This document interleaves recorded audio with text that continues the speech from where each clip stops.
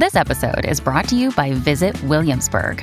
In Williamsburg, Virginia, there's never too much of a good thing. Whether you're a foodie, a golfer, a history buff, a shopaholic, an outdoor enthusiast, or a thrill seeker, you'll find what you came for here and more.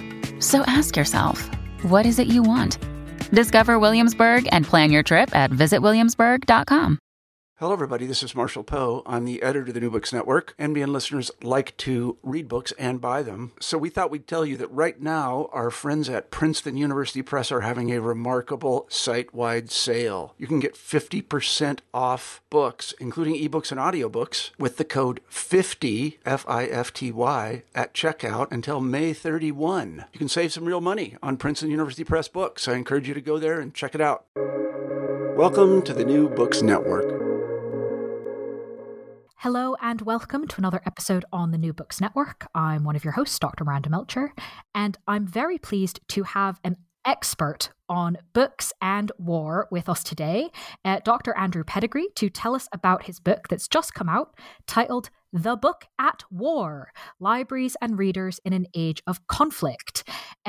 This book takes us through a bunch of different places, times, wars, to help us understand what role books and printed media more broadly have played in them. So, Andrew, thank you so much for being with us on the podcast. My pleasure. I'm delighted to be here. Before we get into books and war, would you mind introducing yourself a little bit and explaining why you decided to write this book? Yes, my name's Andrew Pettegree. I'm a professor in history at the University of St Andrews in Scotland. I've spent the first half of my career working on the social history of religion, specifically on the Reformation era.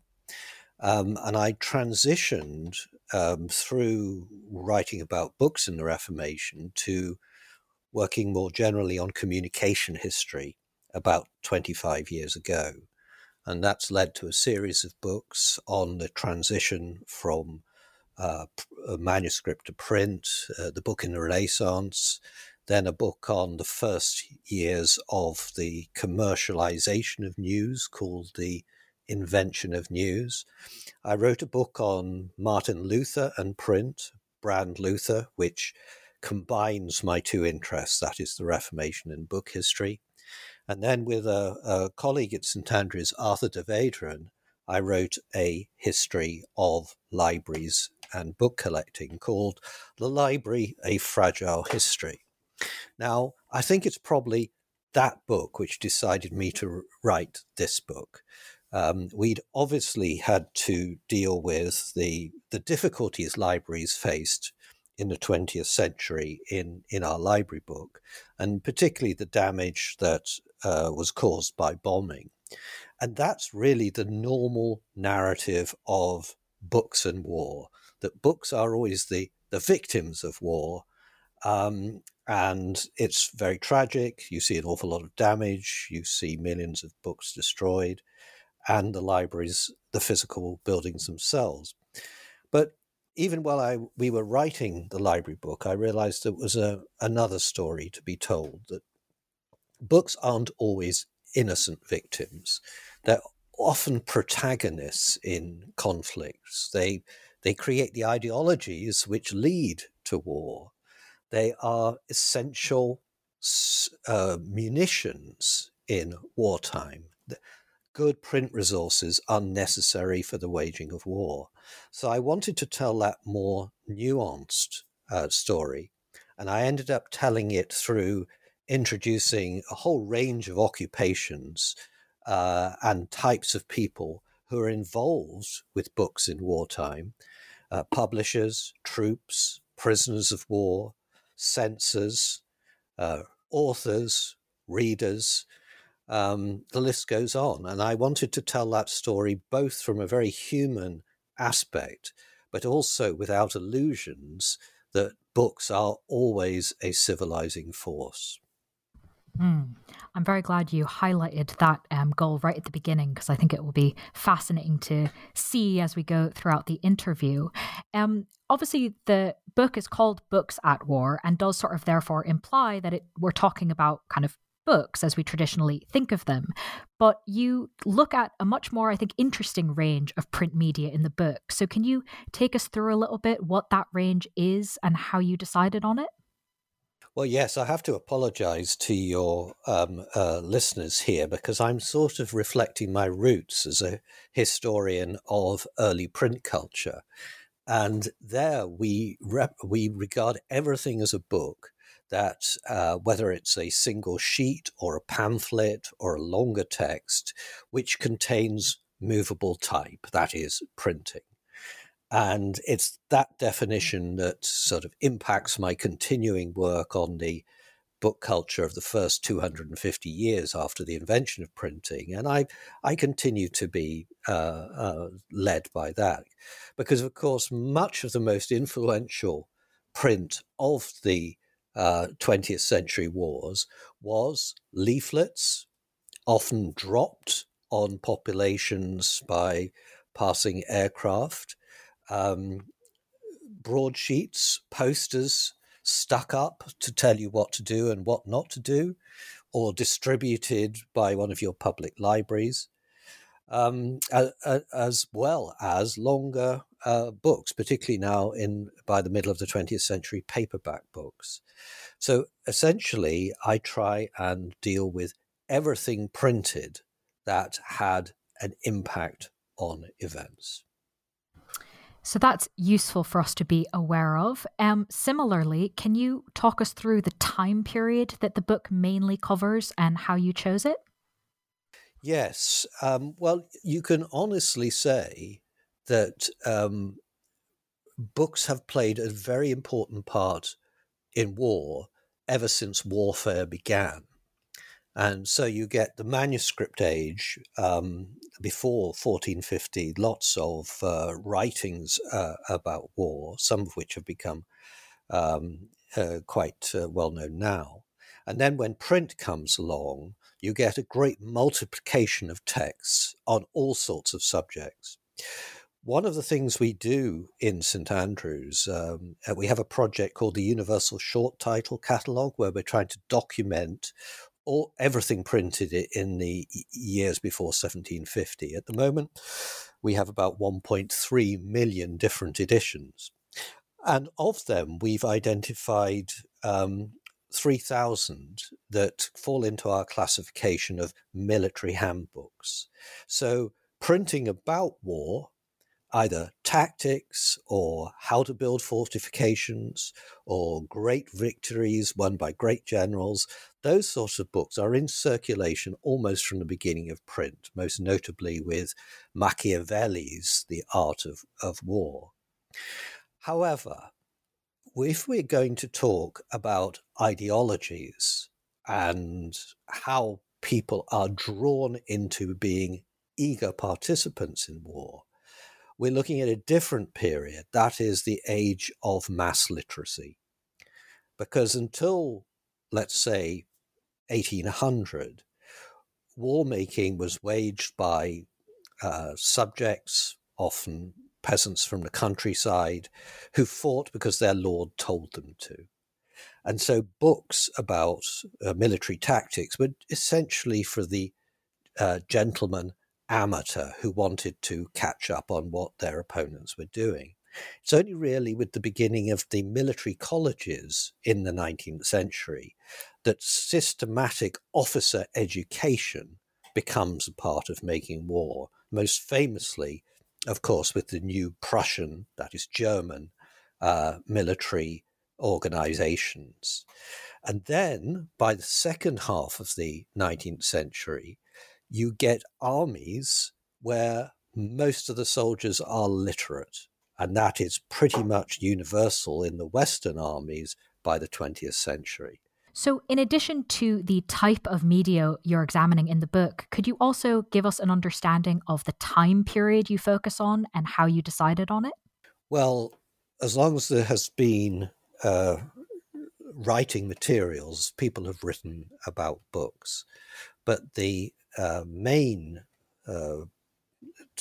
time period that I'm involved with focuses very heavily on the period between the American Civil War and the present. You mentioned the changes in officer education and, of course, the rise of mass literacy and, in some ways, mass warfare. Can you tell us a bit more about the transformation of war making in the late 19th century and what impact that had on the role of the book in wartime? Well, the 19th century is very interesting in technological change. We're speaking in an age now where every new technology that comes along is seen as the harbinger of the death of the book. And the death of the book never quite happens, but technology is considered to be adversarial to print. In the 19th century, the opposite was the case. Just about every one of the major inventions assisted the process of getting print into the hands of more and more people. The steam press, for instance, allowed many books to be created much more quickly in much larger editions. The railways helped distribution. The telegraph allowed news to be brought much, much faster to those who would then publish it in newspapers. And so it went on. And the other major technological change, of course, was the growth of industry, which created huge new superpowers like Germany, which industrialized remarkably rapidly in the second half of the 19th century. But it also created an industrial population of men and women concentrated in ever-increasing cities of ever-increasing size. And it was clear that these were going to be a powerful force in politics, as Karl Marx obviously recognized, one of the first to do so.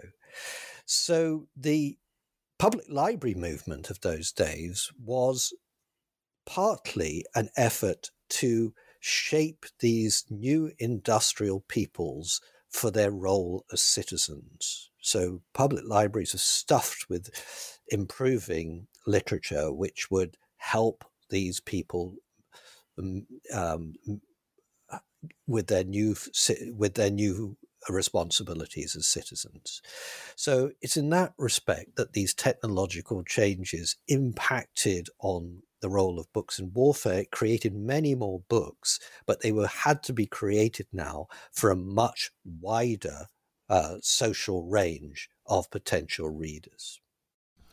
So then what did these books say about war? Particularly if we think about the sort of beginning of the 20th century leading up to World War I. And what impact do you think these books about war had? Well, I think one of the things that becomes one of the strongest themes of my book is the best propaganda are works not created as propaganda.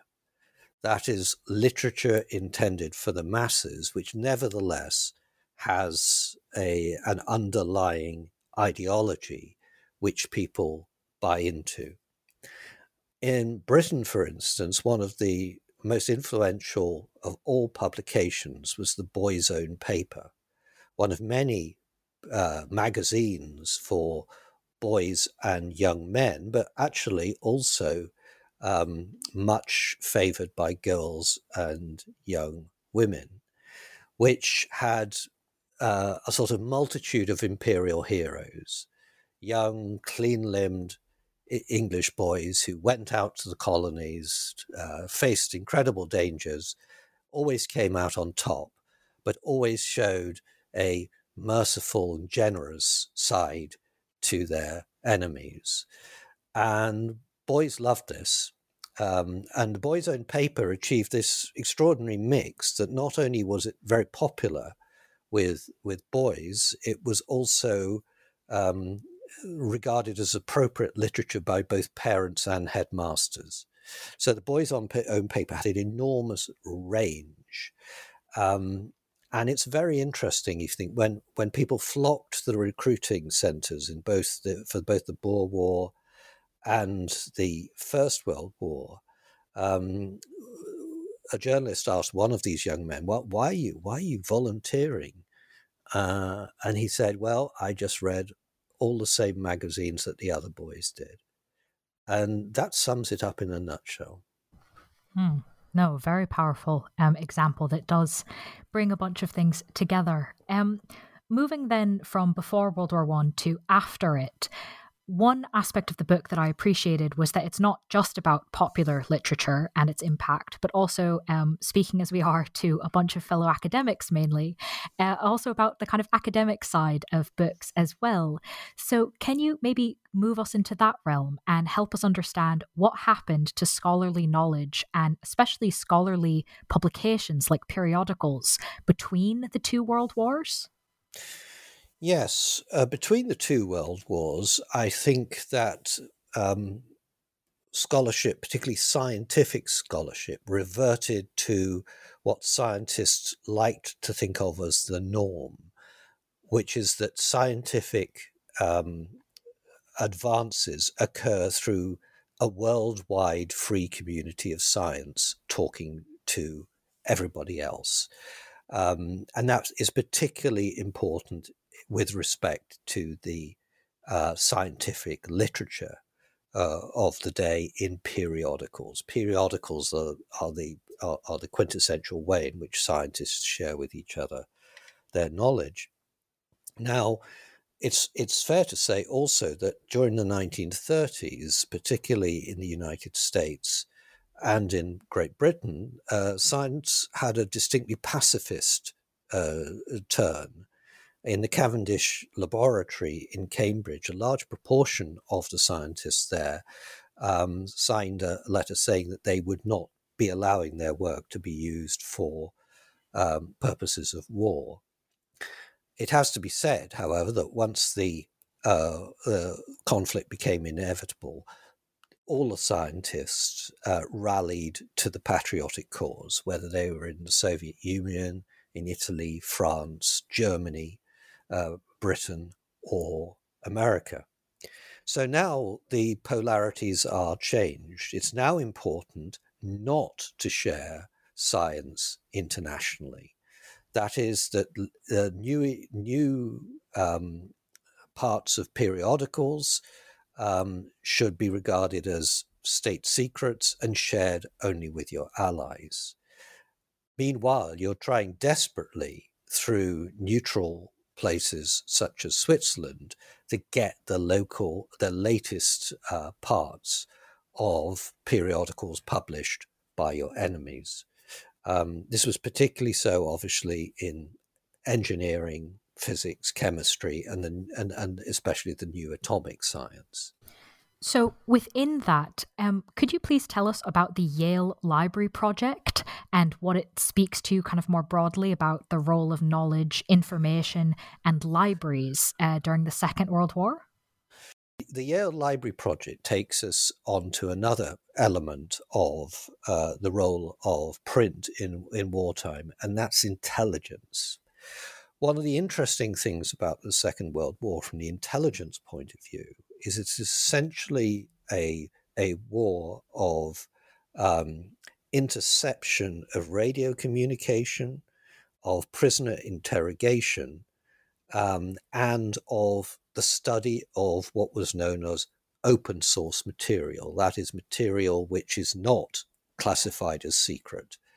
Now, Hugh Trevor Roper, then a junior intelligence officer and the man who was sent off to verify that Hitler had indeed died in 1945, wrote a best-selling book called The Last Days of Adolf Hitler. He was strongly of the view that spying was largely irrelevant to the intelligence war, and you could get 90% of what you wanted just by a careful study of the publications produced in your enemy countries. Now, the Yale Library Project drew directly on that sentiment, and it was an attempt to send buyers to the neutral states in Europe to hoover up vast quantities of books in German where they can be got, newspapers, telephone directories, technical manuals, guidebooks, anything that would tell you anything about the countries that were now your adversaries. But in fact, this was almost stifled by the anger of the other university libraries and the American Library Association when Yale wangled this permit to go fishing for this material. So their agents, the academics who were sent off to do this work, had, as far as possible, to bring back 2 copies of everything, one for the Yale War collection and the other to be distributed among these angry competitors. And it's a very good example of how competition between academic institutions can actually almost upset the apple cart completely, because this delayed the expedition by at least 9 months, with the result that it was actually 1943 before the Yale Library project got underway, by which point Switzerland was no longer available, Vichy France having been rolled into German occupation. So it was actually impossible to get in and out. That is quite high stakes for interdepartmental wrangling that I'm sure many of us are familiar with. Staying in World War II, but moving from the academics back to more everyday people, why did all of the main protagonists in World War II make it such a priority to make sure their troops had things to read? And what exactly were they giving them to read? Well, I think books for the troops was also a very important principle of the First World War, because people want to give, in total war, the entire population wants to do their bit. And sometimes that involves knitting socks for prisoners of war. Sometimes it involves starting a market garden so you can grow vegetables and release pressure on imports, or sometimes it just means rousing out from your cupboards any books that you don't want, which could then be sent off to the troops. Now, in the First World War, that was very vigorously applied in the combatant nations, but not with much success, partly because the sort of people giving tended to be middle-class professional households which had collections of books, but the people to whom these books were ostensibly going were often working-class conscripts with poor reading skills. And so it didn't really work all that well. Also, the books would have been heavy, they would have been hardbacks. But by the time the Second World War came along, we had just had the paperback revolution. The first Penguin books in Britain were published in 1935, and Penguin very, very quickly took a large slice of the market. These books are much cheaper, at a cost of about, you could get 15 Penguins for the price of one hardback novel. They were printed in large numbers, and they were regarded as disposable. The early Penguins, of which I own a fair few, have a notice in them on the title page which says, when you have finished with this book, take it to a post office, where it can then be sent on to our troops. So there was this collecting for the troops. There was also collecting for prisoners of war.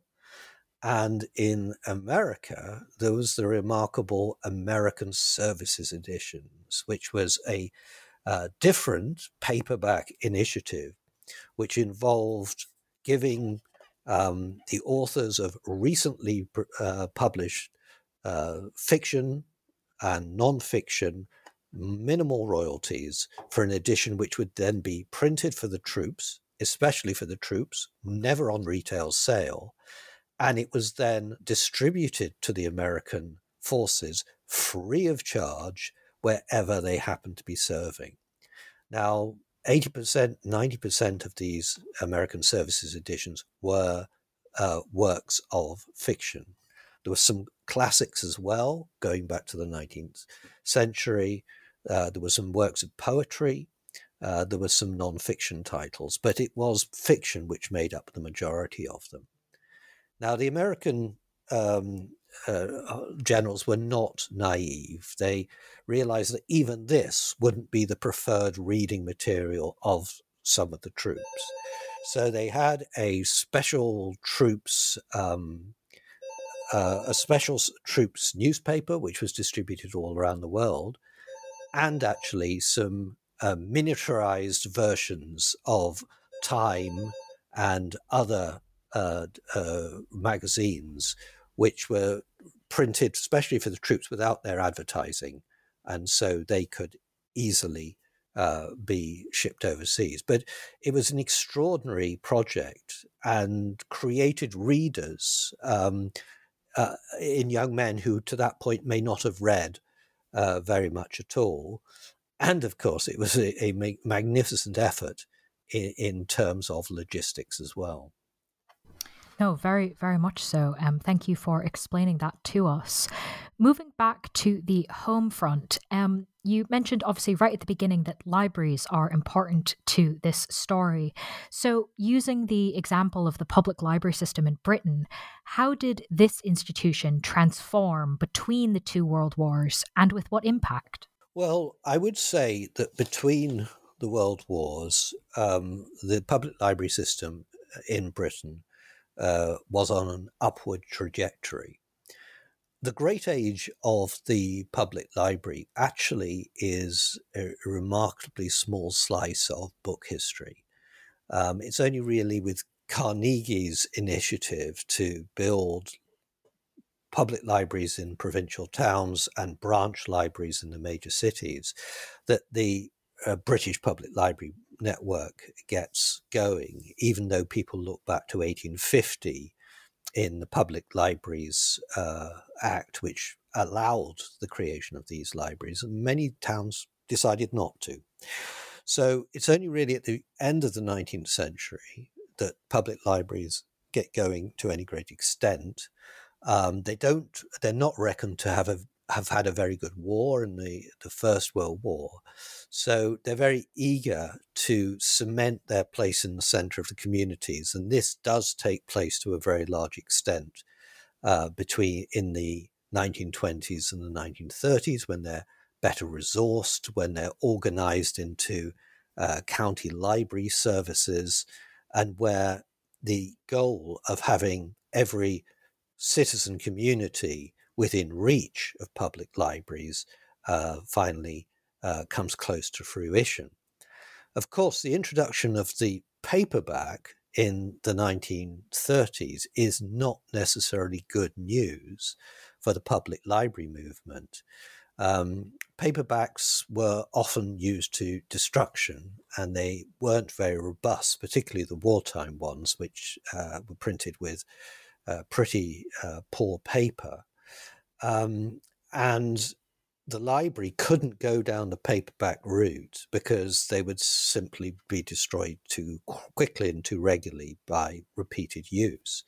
But at the same time, getting hardbacks was far more expensive. And in addition, bookbinding services became both more expensive and more difficult to access, as many skilled bookbinders went off into war industries where they were paid a great deal better. So it was extremely difficult for libraries to keep up their standard of service through the war, even though they made a particular effort to do so, taking in refugees from other parts of Britain, giving them library cards, often opening specially at the weekends for members of the armed services settled in camps near to the town. So they had a pretty good war, not least when there were salvage drives for books, which became a major feature because paper could be pulped and then reused. And this brought in something like 60 million books in Britain, and similar quantities in the other combatant nations. But of course, people were throwing out things that they didn't want, which is fair enough for pulping, but they were often throwing out things which could be quite useful. So librarians inserted themselves into this process, doing a triage of things given for the pulping salvage process, and sometimes coming up with some pretty spectacular books, which they then rerouted either to the public libraries or to the various war ministries, technical books, guidebooks of different parts of Germany, where they could be used there, and sometimes also to rebuild the collections of bombed public libraries, as in Southampton, Plymouth, Coventry, and so on. So librarians were very creative during the Second World War at building on the interwar improvement of the whole service. If we move then to examine a similar sort of question, but on the other side of the front lines, you mention in the book that the Nazis both, quote, simplified and complicated the production of wartime literature. Can you walk us through that seeming contradiction? Well, I think they simplified the process by having their own publisher that ate up in other companies, and so came quite close to being a monopoly publisher, and having enormous royalties and income, which went straight back into the Nazi Party. On the other hand, there's nothing uncomplicated about the power structure in Nazi Germany. Hitler rather enjoyed having multiple agencies with conflicting and overlapping responsibilities, because it meant in the last resort every decision had to come back to him. And this was particularly so with issues such as censorship and distinguishing which books were to be banned and which were not to be. Nazi Germany is always associated with banned books because of the spectacular display of book burnings that occurred in 1933. But it was a long time before they had anything like a coherent list of books which were to be removed from public libraries. And even then, this might be generic categories rather than individual titles. And that, of course, required a high degree of sophistication on the part of the librarians who were meant to be removing these books. And some of them were extremely reluctant to hand these books over for destruction or to destroy them themselves. So they tended to be removed from the public shelves and put down in some sort of basement repository, where they would be, where many of them remained until the end of the war, when they could be taken out again. Obviously, in the context of National Socialism, the works of Jewish authors were absolutely forbidden. But of course, it's not always clear that librarians would know which authors were Jewish. And so even some of them were likely to have survived on the shelves. The other interesting thing about the books in the Nazi war effort is that Goebbels won quite an important battle with the library community by insisting that if books were to be made for the German troops, they should be light recreational material rather than ideology. And that was a view that prevailed. It's also the case that as the tide of war turned against Germany, books for the civilian population became increasingly hard to get hold of, not least because all the major armed forces had their own paper allocation. And so it made far more sense to, let's say, print exclusively for the Luftwaffe than for the German public. No, a very interesting debate. I can almost kind of imagine what the conversations in those rooms would have been like. To that point of protecting libraries and books, if we broaden it out from thinking about obviously Nazi censorship in terms of authors, thinking about World War II and libraries beyond that, how did libraries try to protect their books? Obviously, you mentioned earlier that it wasn't successful in places like Plymouth or Southampton. What else was going on? Well, the importance of bombing was recognized by the 1920s and 1930s. And the English Prime Minister Stanley Baldwin famously said, "The bomber will always get through." And that was the general expectation at the start of the war. So art galleries, museums, and libraries had a long time to think of this by the time 1939 came along. And the best set of protocols on how to deal with this situation were devised by Italian librarians. And they established three categories. One was the books from the very first age of printing and medieval manuscripts, which should be sent to a safe location automatically. Because, as you know, most of the sort of most splendid libraries were right bang in the middle of cities where they were inevitably going to be the victims of bombing, even if not specifically targeted. So that was the first category. The second category was other rare books, other rare printed material, particularly particular to the locality, which would likely to be very rare, and they should be in the second category.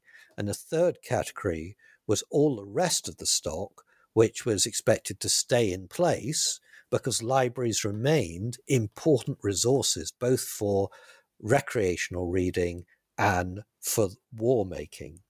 Now, these Italian protocols were freely shared around the library community. In some places, like Germany, it wasn't possible to put them into effect before the war, not least because General Goering Field Marshal Goering had promised that not a single bomb would fall on Berlin. So if you were to move your books, it might be seen as defeatism. So they were rather slow on the mark, but later in the war, a lot of German library books were disappearing into salt mines, castles, remote places of safety where they were least likely to be bombed. And to what extent did this succeed? Not so very well, because for most of the war, the bombs were coming from the West. Most of the German library sought sanctuary for their books going eastwards. And of course, that meant that the places of safety at the end of the war often ended up behind the Iron Curtain in areas occupied by the new East German Communist state, Czechoslovakia, Hungary, and Poland. So in other words, all in places under Soviet influence.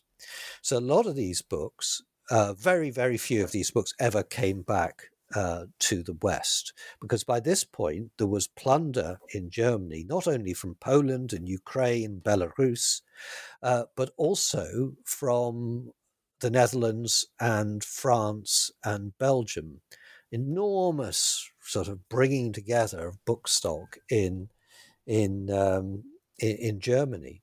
So a lot of these French and Dutch books had been allocated to libraries and then went eastward to get away from the bombing, which meant that most of them were in land from which they would never return to the western state of Germany, which was created after the war. So many of them, their fate is still unknown.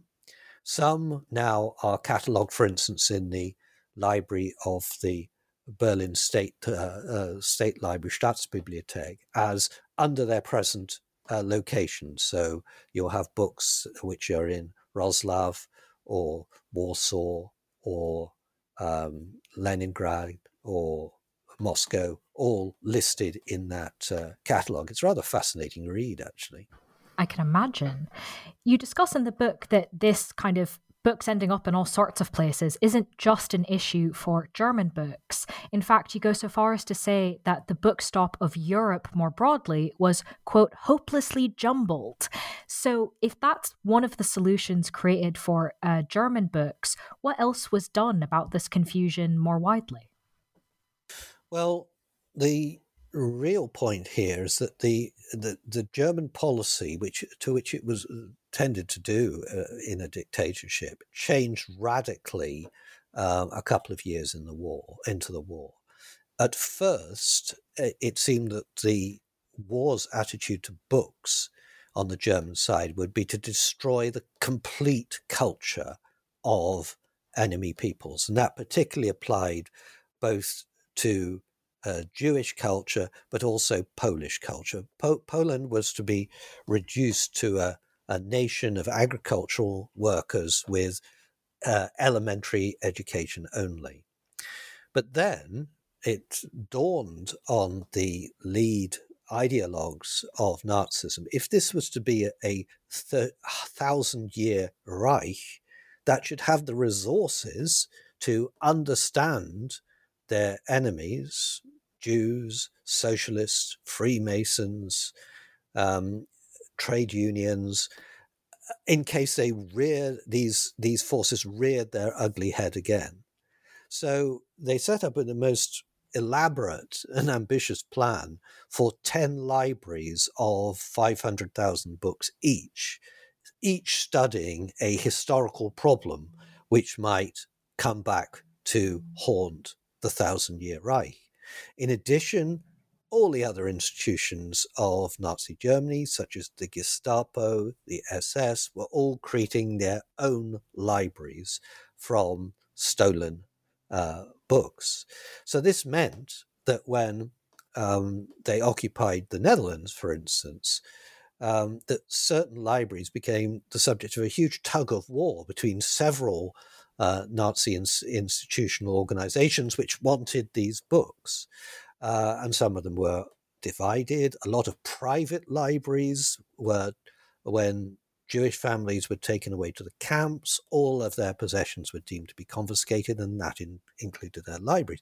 Some of those then went into public libraries in Germany, some to replace books which had been bombed by the Allies. So when you get to the last end of the last years of the war, books are crisscrossing the continent, trying to find a safe place from the increasingly destructive bombing of Germany. And so many books were plundered that many of them never got out of their packing cases.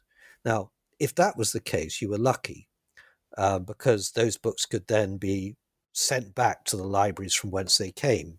Those that ended up in Frankfurt, for instance, a lot of books were repatriated from them to France and to the Netherlands. But any Dutch books or French books which ended up on the other side of Central Europe, they never came back. They were simply absorbed, if they were required, into libraries in Belarus or Russia. So it's very difficult even now to trace the fate of many books, either from institutional collections or personal collections, which were absorbed and often didn't have any sort of a stamp of ownership within them at all, as do many of my books have no indication that I'm their owner. So this caused a great deal of chaos, and in the state of Europe at the end of the war, the identification of the owners of hundreds of thousands of pretty mundane books, because many of them particularly those taken from personal collections, wouldn't have been remarkably valuable, must have seemed a very low priority for those involved in this business. Fascinating additional piece to consider of the chaos of the end of World War II. Coming then to the end of that conflict, as we have, you mentioned at the beginning that was kind of the main scope of the book. But before I ask you about your next projects, is there anything further you'd like to say about this book? Well, I hope readers enjoy it and enjoy it as much as I enjoyed writing it. It was something of a COVID book. It was what I was working on. In fact, I'd already written quite a lot of chapters before COVID began. But it was 2 years where I actually spent quite a lot of time collecting books from the 20th century, war books or books published during the war. And that was very interesting because it's obviously much easier to make a collection, put together a collection of paperbacks from the mid-20th century than it is to collect books from the 16th and 17th century, which I've worked on in previous projects. Yes, I can very well imagine that. Well, just a note to listeners that, of course, there's a lot more detail and stories in the book itself. So if you're intrigued by what you've heard, please do check it out. But Andrew, before I let you go, given that you do work on so many projects, this being just your latest, is there one you've got your eye on next you'd like to preview briefly for us? Well, at the moment, I'm spending a lot of time helping my team with the work of enriching the Universal Short Title Catalogue. We've got about 2 million pieces of data which have been provided for us by libraries around the world. And so we're integrating those extra copies into the Universal Short Title Catalogue, which I should say is a free access resource. It's not behind a paywall. So anyone who types USTC into their browser will get straightforward access to it. And in the process, we're also turning up many hundreds and shortly thousands of previously unknown editions from the first age of print. And that's very exciting. I'm not going to start writing another book until the thinking about and talking about the book at war begins to slow down. But then I've got 2 projects. One is to write a history of communication from the singing Neanderthal to TikTok, the whole history of communication across the span of humanity. The other thing I want to do is write a book called The Rise and Fall of the Newspapers, and take that from a time in the 19th century where newspapers dominated both the news world and the reading experience of many millions of citizens, and go from that to the present rather messy ending of the newspaper story. Well, those future books sound fascinating. And of course, the massive project with cataloging all the books. It's a very, very cool project. I've been on that website. So good. Best of luck to you and your team for that. It's very cool. But just to remind listeners again, the book we've mainly been discussing is The Book at War, Libraries and Readers in an Age of Conflict. Andrew, thank you so much for being with us on the podcast. It's been my pleasure.